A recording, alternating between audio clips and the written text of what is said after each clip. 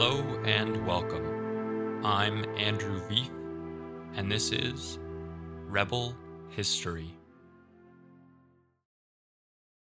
A dull orange glow reflected off the dark metal of the Smith & Wesson 38 Special. Its hammer cocked, daring the two men to make a move. Heavy brass lamps swayed with the rolling waves, casting the deck in fitful play of light and shadow. Drop the knife. Frenchie hesitated only a moment, then relaxed the muscles in his tense, calloused hand, and the rigging knife fell to the deck. "You've double-crossed us," Frenchie repeated, this time with more certainty in his voice. Whipping wind and pelting rain assailed the Zev, Kennedy Company's brand new superboat, anchored a few hundred meters from shore. "Hands in the air," commanded Hubbard. He fired a shot in the air, scanning the pitch black of the nearby beach for a signal. No response came from the darkness. Frenchie and Chris exchanged a quick glance, sensing Hubbard's unease. Hubbard fired again, shifting his gaze between the shore and his frozen captives. Frenchie moved his feet slightly, adjusting his stance. An idea seemed to cross Hubbard's mind and settle on his mouth as a smile. "To the front," the imperious young man boomed. The two men turned slowly toward the bow, hands raised to the angry skies above, and marched dejectedly forward. He tossed a length of rope at Frenchie. "Tie him up," he motioned at Chris with his revolver. "I'll check the knots." Frenchie shot the young man a glare, murder in his eyes. "Good. Now give me your wrist, Frenchie." Adeptly, Hubbard cuffed him to one of the rails. "We are going for a ride." Hubbard weighed anchor and swung the ship away from the shore and into Padilla Bay and the raging storm. In spring of 1926, Roy Olmsted was forced to sell his large Mount Baker mansion and many of its lavish furnishings in order to pay his mounting legal fees. He was looking ahead to his second trial and an appeal of the Whispering Wires case in circuit court in San Francisco. After the Whispering Wires trial, the Olmsted crew was right back to smuggling. Prosper Granick was delivering loads aboard the Three Deuces to the remote northern coast of the Olympic Peninsula, avoiding the denser population of beaches near Seattle. The product was loaded onto trucks and driven down the peninsula on the newly christened Washington section of the U.S. Route 101 to Olympia. Then, back north on newly paved U.S. Route 99, which just a year before had been called State Route 1 and would ultimately become Interstate 5. The roundabout route was necessary to avoid surveillance around Seattle, but it was costing the operation time and gas money, so they set about exploring alternatives. They'd heard rumors of smaller outfits sending alcohol across the border hidden in train cars and decided to look into it. Olmsted made contact with their Canadian supplier, Consolidated Exporters, and hammered out logistics for the scheme. They bribed a train crew in Vancouver, who would stow cases of whiskey in one of the cars. Once past the border, the train would stop at a remote intersection with a road where trucks driven by Olmsted's men would be waiting. The cases of whiskey or beer then unloaded and driven to Seattle. Alfred Hubbard's allegiances were shadowy at best. He told Olmsted about his cooperation with the government and becoming an undercover prohibition agent. The two men and their families had lived together, and it was clear Olmsted trusted him more than most. Hubbard continued providing intelligence to the Prohibition Office, but secretly kept Olmsted's operation one step ahead. An American ambassador in Vancouver discovered their railway scheme and called on the State Department to set up a bust. Undercover agents were sent north to place a $5,000 purchase with Consolidated Exporters. But inexplicably, Roy Olmsted arrived at their hotel and ID'd them as agents. The bust was a failure, but none the wiser, the Prohibition Office still placed their trust in young Hubbard. Increased scrutiny on trans-border rail shipments inspired Roy's crew to try a bold tactic. Donning a gas mask from the World War, Olmsted descended into a petroleum gas train car. The mask was defective, and he was rendered unconscious from the strong chemicals. His men had tied a rope around him and were able to pull him out to safety. Despite the near-death experience, he approved the idea, and the crew began hiding shipments in the large tanks making their way down from Canada. In late spring of 1926, a grand jury convened in Seattle to hear testimony for Olmsted's second trial, which included additional bootlegging outfits and named more individuals than the first trial. The government began making arrests. Most of those named in the indictment surrendered immediately and were released on bail, but over 100 escaped to Canada after someone leaked a list of the accused. The heart of the case would be evidence and testimony provided by Hubbard while he was working undercover.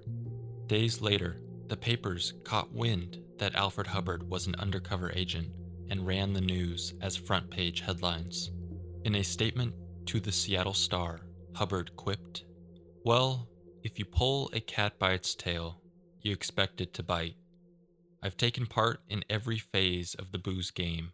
I have run it on boats, by automobile, and have ordered thousands of cases from British Columbia, paying hundreds of thousands of dollars for the ring. I've had a lot of fun, though, and I guess a lot of people will be trying to remember when they last saw me now that I have been identified as a Prohibition agent." Olmsted was vague in his response to the media, remarking that he and Hubbard had worked together on a radio business, but knew nothing about him working for the government. Doc Maynard lost his re-election for Seattle mayor to the conservative Bertha Landis. On June 7, 1926, she was sworn in as the first female mayor of a major city in the United States.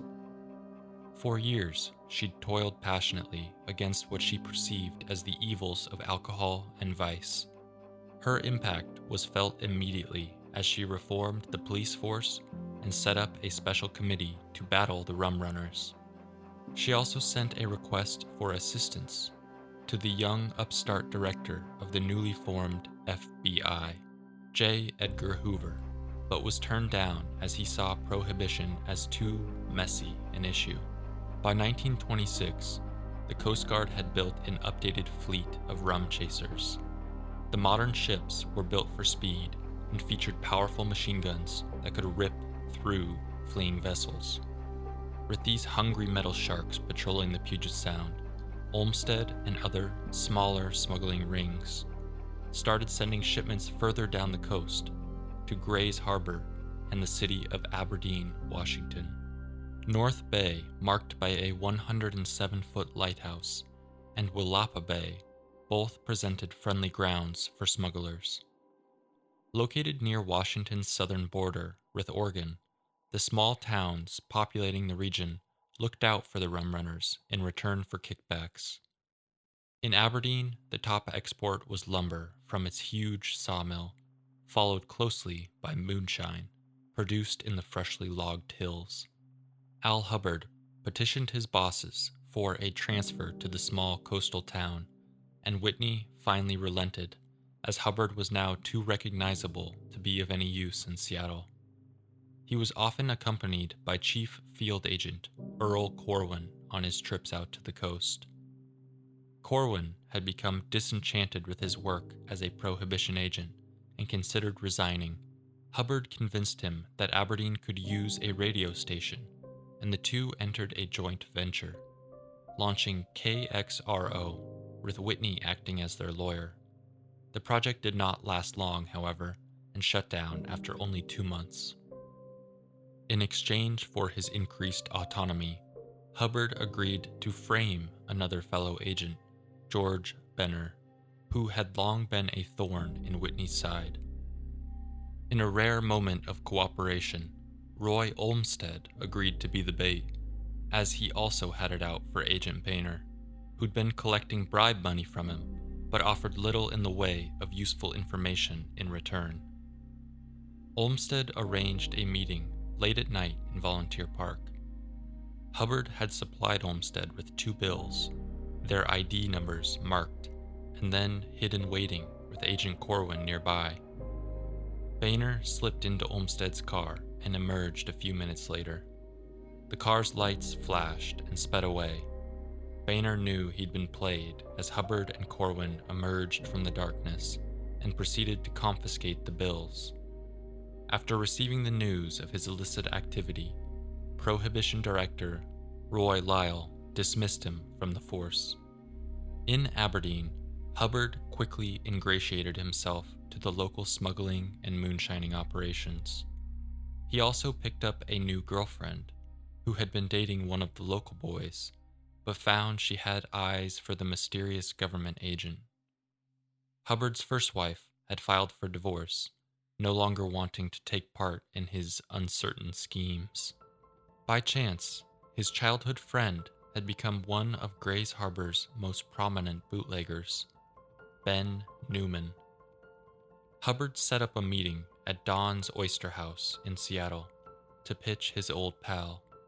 Over dinner, they discussed a deal, and it was agreed that for a percentage of profits, Hubbard would provide protection for Newman's operation. Hubbard's intention from the outset was to scam his old friend, collecting protection money while he built a case against him. One night at Hubbard's hotel room, Newman introduced him to a man named Merrills, but Hubbard already knew the tan, blonde man to be Andy Anderson. Andy was an experienced smuggler and one of the best captains in the state. Newman hoped that together the two of them could devise a plan to drop liquor closer to Seattle, reducing shipping costs. Anderson and Hubbard decided on a spit of land, Williams Point, close to Bellingham, a sprawling mining and railway town a few hours north of Seattle. The first shipment was a success, and soon Newman was smuggling large volumes of whiskey to the area. Looking to fill a void created by the hobbling of Olmsted's ring due to the ongoing trials, Consolidated Exporters, who had enjoyed a near monopoly on the export of alcohol from British Columbia, was infiltrated by undercover agents in San Francisco, and over 100 of the company's California employees were arrested in a large-scale raid. The Joseph Kennedy Export Company in Vancouver sought to take over the market and invited Hubbard north of the border to view their new $40,000 superboat, Zev, capable of carrying 600 cases of whiskey, over $500,000 in today's terms. The shadowy company wined and dined the agents, putting them up in the Hotel Vancouver and touring them through their warehouse with its tens of millions of dollars in alcohol. After a failed attempt at sending products south via rail, the company asked Hubbard to accompany a shipment aboard the Zev on its journey to Williams Point. Hubbard agreed and immediately started planning the seizure of the Zev. He headed up to Vancouver and made contact with the smugglers. Captain Chris Scrondale and his engineer, Frenchie Varican. Once they divulged details of the plan, Hubbard returned to his room and phoned fellow agent Richard Friant, who would set up an ambush on the beach. When the Zev reached Williams Point, Chris rowed a dory ashore and returned with Fred Norse, who spotted Hubbard as he climbed aboard. "My God, is that Hubbard? Get that load the hell out of here," he cried as he jumped back in the dory and rowed hard for shore. The two men moved to attack Hubbard, but he pointed his revolver at them, commandeering the ship. Unable to make contact, with his fellow agents on the shore, Hubbard sailed the ship through the stormy waters of Padilla Bay to the Coast Guard station in Anacortes. Finding the station deserted so late in the night, Hubbard marched his prisoners 2 hours through the pouring rain to a hotel where he was able to phone for backup. The media loved the story, and it was dubbed a heroic capture by the young rum runner turned prohibition agent. The bust and evidence collected by Hubbard over the preceding months was used to arrest Ben Newman and his associates, a huge win for the Prohibition Department. William Whitney and Roy Lyle set about filing a case against the ring. In response, the Kennedy Company sent one of its lawyers to Seattle to give testimony that they'd paid Hubbard $8,000 in bribes over the preceding months. Word of the case reached Washington, D.C., and the Intelligence Unit, an arm of the Internal Revenue Service, under Chief Elmer Ira, began an investigation into Hubbard and the Seattle Prohibition Office. Agents from Oregon traveled north and interviewed members of the Seattle Prohibition Force and various bootleggers who claimed Hubbard had collected protection money. They also looked into Hubbard's bank accounts, finding that despite having only a meager federal salary, Hubbard had been living a life of luxury, enjoying fancy cars, a state-of-the-art camera, and jewelry for his new girlfriend. The agent's report suggested that Hubbard, along with fellow agent Richard Fryant, should be dismissed from the Bureau of Prohibition, and charges should be brought by the Justice Department. Seattle Prohibition Chief Roy Lyle traveled to D.C. in an effort to defend himself and his agents. In meetings with the Prohibition Commissioner, Dr. James Doran, and Assistant Prohibition Commissioner Alf Oftedal, Lyle succeeded in buying a little time for his office. In October of 1927, the second Olmsted Operation trial was set to begin, but the man himself was nowhere to be found. Instead, the prosecution went ahead, trying its convictions of 40 individuals. The group composed of smugglers, policemen, state officials, and Coast Guardsmen. The star witness for the prosecution was young Al Hubbard, who claimed he was renouncing the rotten business of bootlegging and sought to do the right thing by aiding Prohibition agents. Hubbard gave detailed insight into Olmsted's rum-running enterprise. From wholesale imports to police payoffs to their distribution network, Hubbard laid out the entire operation for the jury. After 5 days of arguments, the case went to the jury. Only 14 of those named in the indictment, the smugglers, were convicted, and their sentences were set to run concurrently with sentences from the first Olmsted trial, meaning they'd serve no additional time behind bars. After the conclusion of the trial, a wife of smuggler Benny Goldsmith punched Al Hubbard in the face, prompting William Whitney to threaten the forming crowd with his revolver, yelling, "Peace in the name of the United States." Roy Olmsted resurfaced soon after, boasting a fresh tan and his signature grin. A third trial began November 8, 1927, pertaining specifically to the bust at Woodmont Beach. This time, Roy showed up for the trial, and agents were surprised to see him shaking hands and catching up with Al Hubbard outside the courtroom. The trial lasted only 2 days, and Olmsted was acquitted of all charges. Convincing testimony from Elsie Olmsted claimed that Roy had woken her up in the middle of the night and said he was going to help unload a shipment of liquor owned by Al Hubbard, and everything would be fine because Hubbard was a Prohibition agent. A few weeks later, Olmsted received bad news. The Supreme Court had refused to hear his case, and he was ordered to begin his sentence at McNeil Island Penitentiary on November 29, 1927. On his way to the ferry, Olmsted stopped to talk with the reporters. He remarked, "You can't tread on live coals. without getting your feet scorched. I know that. Always have. And I'm not complaining now. I violated the law. That is always wrong. And now I'm going to pay the penalty. Every bootlegger goes into the game for one thing, the dollar. That's what I did. But it cannot pay and never will. A man might violate the law for quite a while and make huge profits, but unless he pulls out of it, he will be caught and punished.